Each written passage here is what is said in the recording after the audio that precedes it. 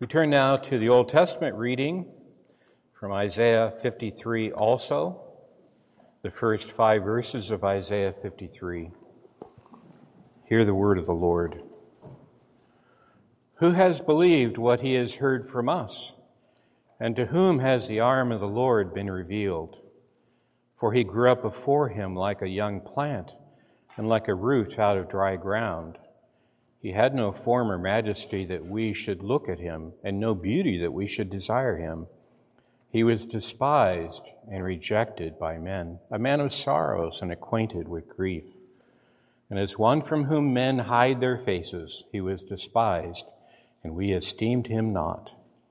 Surely he has borne our griefs and carried our sorrows, yet we esteemed him stricken, smitten by God, and afflicted.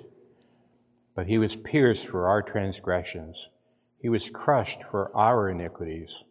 Upon him was the chastisement that brought us peace, and from his wounds we are healed.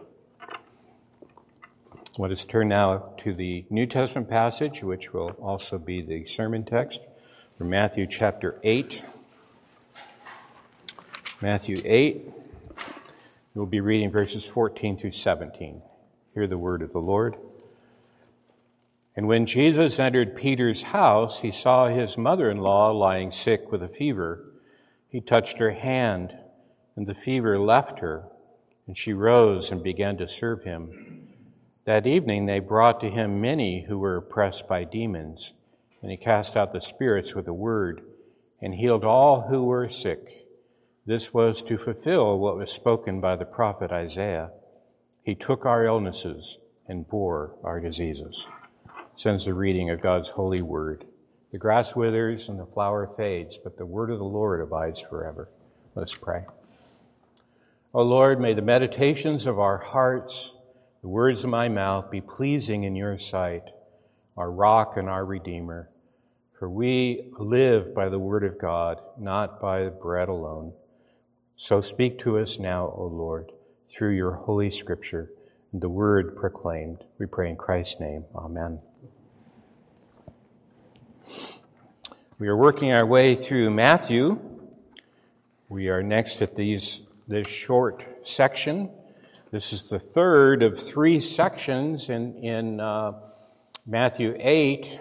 This is the last one of a little section that he gives. This is the way Matthew does things. He gives you these little triads, these little sections of 3. So this is the third.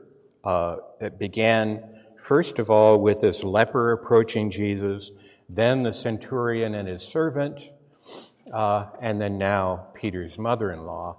And we know it's a section because it ends with this reference to Isaiah, which we actually quoted in the Old Testament reading, and then Matthew quotes it to show us what's going on. So we know that he's organizing it that way. Now, you're going to hear this a lot, so forgive me the repetition, but Matthew is a big story. And if you were to sit down and listen to all of Matthew, you would hear that more plainly, the unfolding story of Matthew. It's this great, grand, connected thing. And you'll start seeing connections between passages more clearly in that light. When we just talk about a few verses week by week, it's sometimes harder to see that. So that's why I point out this third in 3 sections. And then he's about to give us 3 more sections. But this story, Jesus entering Peter's house and touching his mother-in-law, that means Peter's mother-in-law, not Jesus. Jesus was not married, Peter was. And touching his mother-in-law and raising her up from this fever. Well, this story actually begins in Genesis. This actually begins right after creation. That's the beginning of the story. And what you're seeing here is actually a development of that story. It's a historical account of something that happens that changes everything, that starts a new phase in world history. And that's what Jesus was doing. He's introducing a new phase in world history. And it begins in Genesis chapter 3 with a curse. The curse is given to the serpent and then to the woman for disobedience to God's law at the very beginning. This is Genesis 3. And now in 3:17, here's the curse falling on Adam. And he said to Adam, "Because you have listened to the voice of your wife and have eaten of the tree of which I commanded you, you shall not eat of it. Cursed is the ground because of you. In pain you shall eat of it all the days of your life. Thorns and thistles it shall bring forth for you, and you shall eat the plants of the field. By the sweat of your face you shall eat bread till you return to the ground, for out of it you were taken. For you are dust, and to dust you shall return." That's what's happening to Peter's mother-in-law. She's experiencing that curse. That's the same curse that you experience when you grow sick and weary and worn out and experience diseases and pains and griefs. It all started at that time with the disobedience of Adam. And you are under that curse.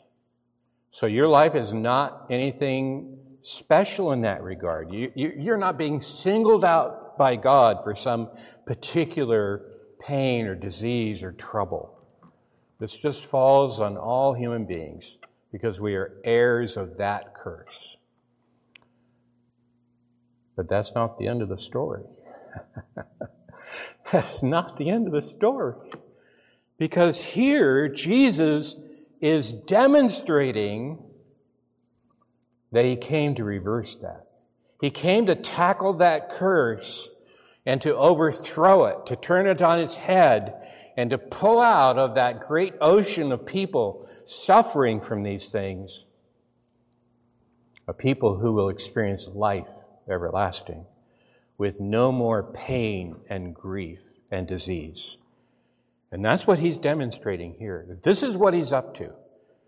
Now, Jesus is in a city called Capernaum. It's in the it's actually a little bit northwest, on the edge of the Sea of Galilee. The Sea of Galilee is shaped like a pear, if you want to imagine that. So from your vantage point, west would be that way. So it's kind of shaped like a pear. And Capernaum is on the edge of the sea, more toward the west and the north. And pretty soon we're going to see things happening relative to that sea. So it's good to know that. And he walks into this house of Peter, and he's told that the mother-in-law is lying sick. I mean, we're not told that here. We're actually told that in the parallel accounts in Mark and Luke.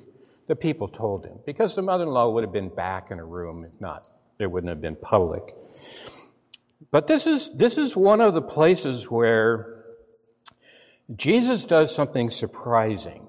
And I'm going to mention that in a moment. This is actually kind of a surprising development and is significant for us. But the mother-in-law is lying there sick. And she has a fever. That's all we're told. Of course, fever is a symptom. It's not, there's not actually a disease called fever. That's the effect of a disease or some sort of infection. And one of the kinds of infections that was very common in that day was malaria. It is interesting to read the ancient sources, and they talk about daily fevers, intermittent, every third day fevers, and then weekly fevers that might come back. That would be more like malaria, things that recur. But I don't know if you know, there's actually something today known as intermittent fever syndrome. So I like it when medical doctors say syndrome. It means, well, we're not quite sure why, but here's what's happening. I love that honesty. But this is the kind of thing that people in the ancient world experienced a lot, in particular with their diet. If you're going to eat red meat in the ancient world, you're going to have to kill your animal. You kill your animal, it's not around anymore. If it's a cow, no more milk. You kill an animal, it's sacrifice. This is why they call it a sacrifice. And so eating red meat was really relatively rare. Of course, on the Sea of Galilee, you eat a lot of fish. But there's certain minerals and iron in particular deficiency that women suffered in particular. We're going to see that soon with a woman who hemorrhaged. This was fairly common in the ancient world. This was not that unusual with their diet. It caused lots of trouble. There have been a lot of studies in this from ancient historians. And if you want to know more about this, I thought he would be absent from our meeting today, but here he is, so I'm going to embarrass him publicly. But you have a retired professor from Oregon State here who is an expert on ancient medicine. You may not know that, but he is very well known from throughout the world as an expert on ancient medicine. So you ask him about all this stuff, okay? I knew about his work before I moved here because it's very important work. And he can tell you a lot more in particular on that. For me, it's just a hobby. For him, it's professional. Well, I can tell you that they did know in the ancient world about certain, like willow bark and other things that are the source of aspirin. So aspirin was originally made from some of these things. The problem is some of this stuff can be poisonous. So they did have herbal remedies in the ancient world for fever that, produce aspirin. But there are side effects that can be just as fatal as a fever.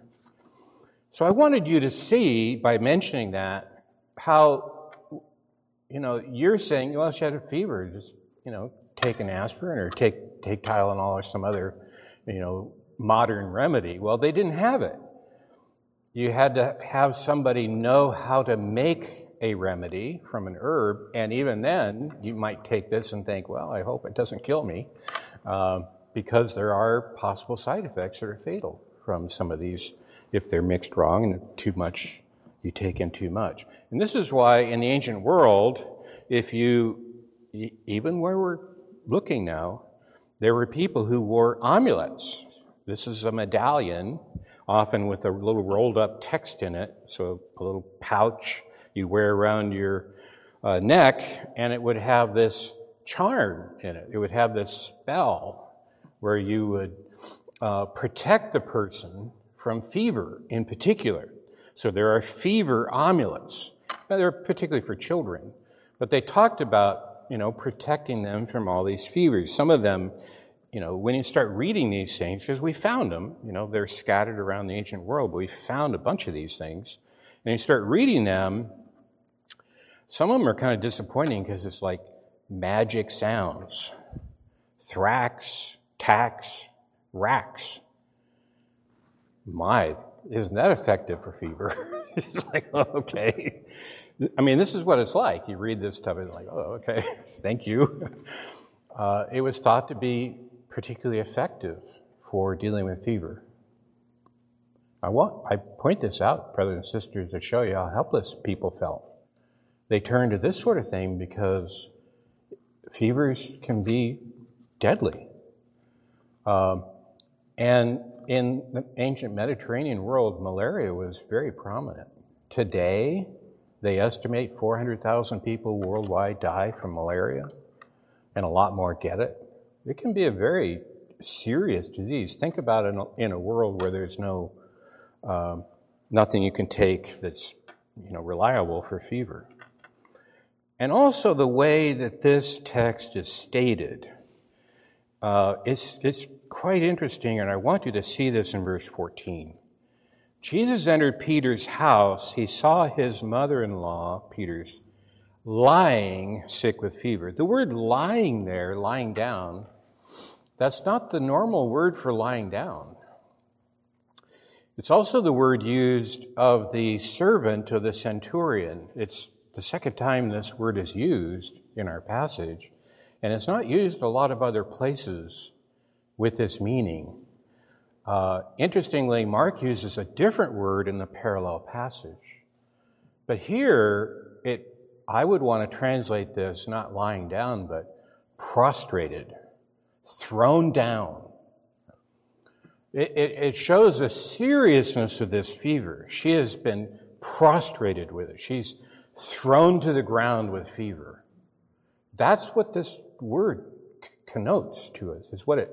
That's the feel you get from this. This is a very serious fever, and one that people are frightened for her life. This loved one and then it says she was burning up with fever. You all know what that feels like. She's burning with fever.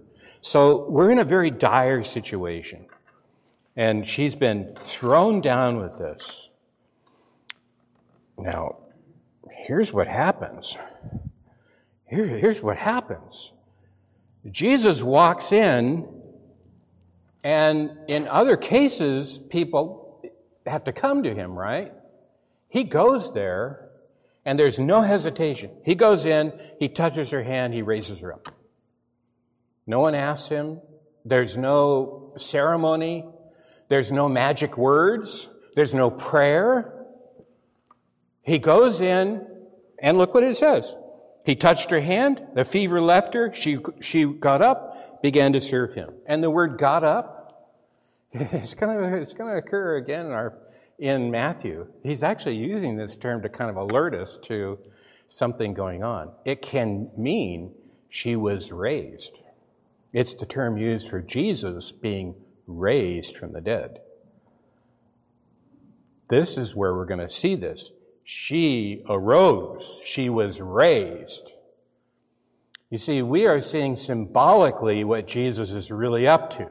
He's not a medical doctor. He's not a magician. He's not casting spells on people to heal them of their diseases. He is come to raise people from the dead. This is a sign of that. He's doing something with a significance beyond the immediate effect. That's why it's a sign. And of course, we love the fact that this woman was healed of this fever because it was a dire situation. And Jesus knows that, and he's compassionate toward people, his people who have dire situations. Make no mistake about that. He has this compassion beyond compare for his people, demonstrated here. But his passion is ultimately shown in the fact that he came to deal with that Genesis 3 problem and to root it out, to destroy death. He came to destroy death so that you might live forever without any fear of sickness or grief or death again. That's what Jesus is up to. That's what he came to do, and it's symbolized in the language of prostrated, thrown down, and then raised up. And then notice what she does in verse 15. She began to serve him. Doesn't say them. She began to serve him.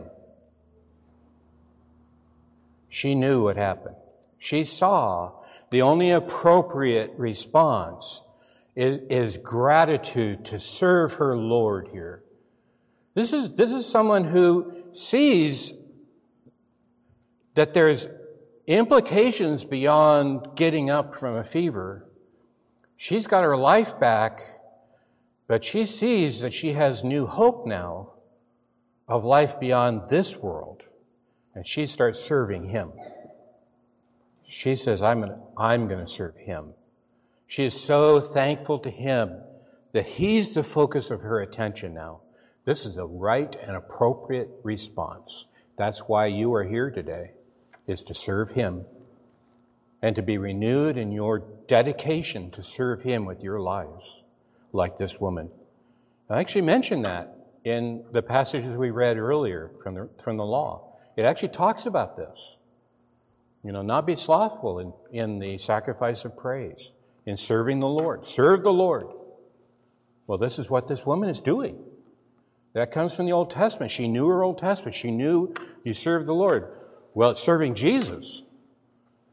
That's her service to the Lord. She started doing this. That's why I think Matthew records here that she began to serve him.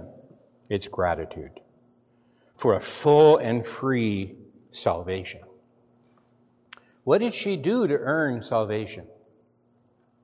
She was the object of Jesus' love and healing, like you. He loved her with a compassion and love inexplicable, except that he loved her. She was one of his people. This was one of his sheep. And he came to deliver them. We're going to see that again as our story in Matthew unfolds. He came to seek out the lost sheep of Israel, his own people. And this is one of them. And she had the appropriate response. Do you think she was paying off a debt? Notice she doesn't serve him and then he heals her. It's a response. This is the way salvation works. You devote yourself to the Lord. You serve him with all of your zeal, with all of your might. You love him because he first loved you. And this is the appropriate order of things, and you see it demonstrated here. So we're seeing Jesus' compassion, something that's going to come up time and again in Matthew. This is the main theme of Matthew. He's a compassionate Messiah. He came to demonstrate the compassion of God. And then he's all-powerful. So notice this next section that Matthew summarizes in verse 16. That evening they brought to him many who were oppressed by demons, and he cast out the spirits with a word and healed all who were sick. So particularly demoniacs, and then those who also were sick, who were brought to him. And notice there's no sorting out people. He was lavish in his compassion and mercy. To anybody brought to him, he helped them. That's the way he is. My favorite text was coming up to demonstrate that. A man who's paralyzed, being carried by 4 friends, and he says, the text says, and he saw their faith. He saw the faith of the friends, and he had compassion because of their faith. You can help one another in faith to assist the faith of people who need your help in the church. So this is what's happening here. They're bringing these people, and he just heals them. And notice that he healed them with he heals this demoniacs, casts out demons with a word. Very, very succinct, very abrupt. Again, I don't know if I should admit this. Is this being recorded? People outside the church are going to hear this? Okay, if you're outside the church, just ignore this, okay? Just turn off your David, because it's true confessions, all right? So, in another life, before I arrived on the scene out of the blue for you, I was working in the New Testament. It was my profession. I was a New Testament professor. And my specialty, part of it, I had several different areas I specialized in. One of them was ancient history. So I tell people, I don't know. People say, have you heard this preacher or that guy over here? And, modern people. And I say, well, I don't know. I know all the first century people, but these modern guys are way up past my life, I live in the first century.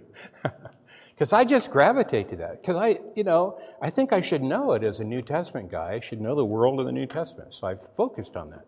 So I read magic spells from the first century. I read all this stuff. This is what you shouldn't hear. Okay, ignore that. If I'm reading magic spells, it's not because I think they're effective. I feel like I should know about the first century. I should know how they thought exorcising demons should look like. So that when you see Jesus, you're going, oh, what did he just do? He spoke a word and that demon was cast out. Whoa, that's not how it's done. There's a book from the ancient world and, a tradition where you got to have a magic ring from Solomon and throw it at the demon and, say an incantation. There's a lot of stuff you have to do to get a demon out. And Jesus doesn't do that. He doesn't have a magic ring. He doesn't say the incantation. He doesn't do anything special except order the demons to come out. Who is this guy? That's the question. Who is this guy doing this? To everybody, it's like there's no demon that stops him. Brothers and sisters, that's the effect of this text on you. You should have the same question. If you don't know this guy, you should ask that question. Who is this guy? Because he's more powerful than anybody you've ever met or will meet. He is the most powerful human being ever to live because he's the God-man. He came as our God to free us from things we cannot be freed from. And that's what's taking place before our eyes, as it were. Just like the leper, and just like this centurion's servant, although he didn't get a chance, he touches this woman and he shows that he's here to heal. And with a word, he heals people. It's instant. It's by his power of word. So here's where we conclude with this. We conclude where Matthew takes us in verse 17. He says, "This was to fulfill what was spoken by the prophet Isaiah. He took our diseases and bore our diseases." I beg your pardon. He took our illnesses and bore our diseases. This term for bear can mean bear a heavy load. He took upon himself the load, the burden, this crushing weight, and he took it. He took the crushing weight of this curse upon himself. Now, did you notice how Matthew brings that in? We may not have seen that, right? We may not have seen that he was taking it upon himself. He speaks this word. He raises people up. He heals people. With the centurion servant, he tells the guy, okay, your servant's healed from a distance. But we haven't seen the fact that all of this works because those diseases, those afflictions, all those crushing debts from Genesis 3, he takes upon himself. That's why he can do this. He came to bear our sins and afflictions. The curse that has fallen on us, he took upon himself. That's what Matthew just told you from Isaiah. He says, you're seeing that fulfilled. This is not new. It's been prophesied by Isaiah. We were told this, and here he is. We didn't expect it this way. Such a humble guy. We had no esteem for him. We thought it would be a great king mounted on a charger. We could all rally around, start a big campaign. So it's this guy that no one had any regard for. A man like you and me, a woman like you and me, a man, human being like us. He didn't glow, except for once. We esteemed him not. This is who did it. One of you, one of us. He came and took upon himself our afflictions. Brothers and sisters, this is what's happening. It looks like a healing ministry, and he's going to start a new campaign, gather people around, and all the healings can come, all this stuff. He didn't work that very well. When they started surrounding him and wanting him to become the celebrity healer, he would go away and pray in an isolated place. That's not what he was doing. He came to get at the root of our diseases, the curse begun with Adam. This is the last Adam come to bring in eternal life. And if you're here tonight in the evening service, I'm going to show you that again from a text in Ephesians where that's said outright. Brothers and sisters, we have a Savior who's compassionate today as well. because he was raised from the dead to be seated at his Father's right hand, and his compassion fails not. Jesus Christ is the same yesterday, today, and forever. If you are weighed down with trials, you go to him. And he may say to you, this trial is a good thing for you because it drives you to me. And besides, our life is not in this world. But he might say, like he told that leper who said to him, if you're willing, you can cleanse me. He might say to you, oh, I'm willing. I was just waiting for you to ask. You go to your Savior day by day, looking to him for strength, day by day, to live this life under this curse-racked world. And you will find a compassionate ear from someone who's been here with us, who understands, who's seen it firsthand as a human, what it means to live like you and I live. And his compassion fails not. Let us pray.